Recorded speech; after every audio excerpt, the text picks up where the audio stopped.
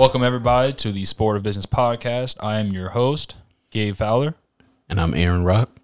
And today we're going to be talking about part one of our NIL series. We're going to be breaking it down, helping athletes know what it is, right. And talk about brand and why it's important and why this NIL opportunity is so great for athletes coming up. So part one today, we're going to be talking about what is the NIL in the first place and kind of breaking down why athletes need to care.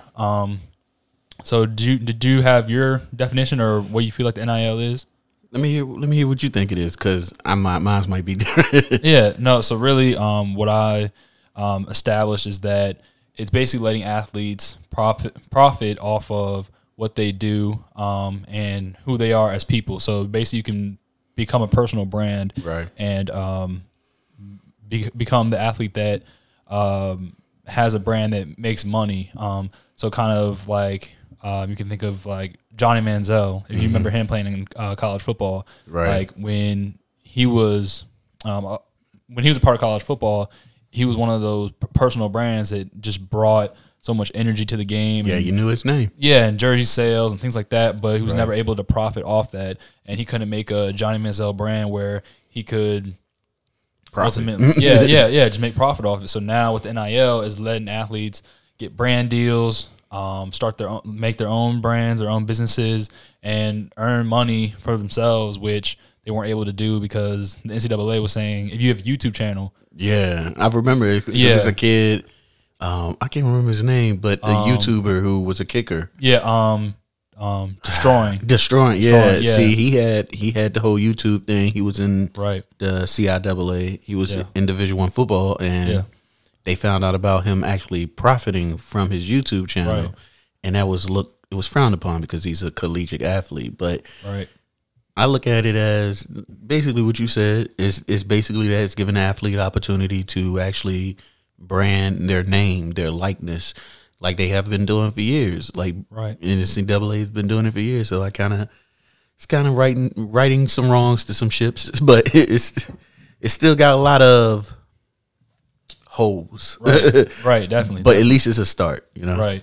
And yeah, I mean, I think it's a big time for athletes because I mean, I feel like them being able to build a brand and be able to just let people see who they are, get to know them better, and be able to make money from that and building a personal brand for themselves and make a logo and that kind of stuff. Right. I think it's gonna be huge. And I mean, we're already starting to see some big brand deals. I don't know if you've been keeping up with what's going on in college football. Yeah, I've been catching some kids are actually really coming up to getting like their teammates, even pulling in like their teammates. I know a quarterback and a restaurant worked out a deal. Well, you know, they work with him and he get to feed his linemen for the whole season. So that was pretty dope.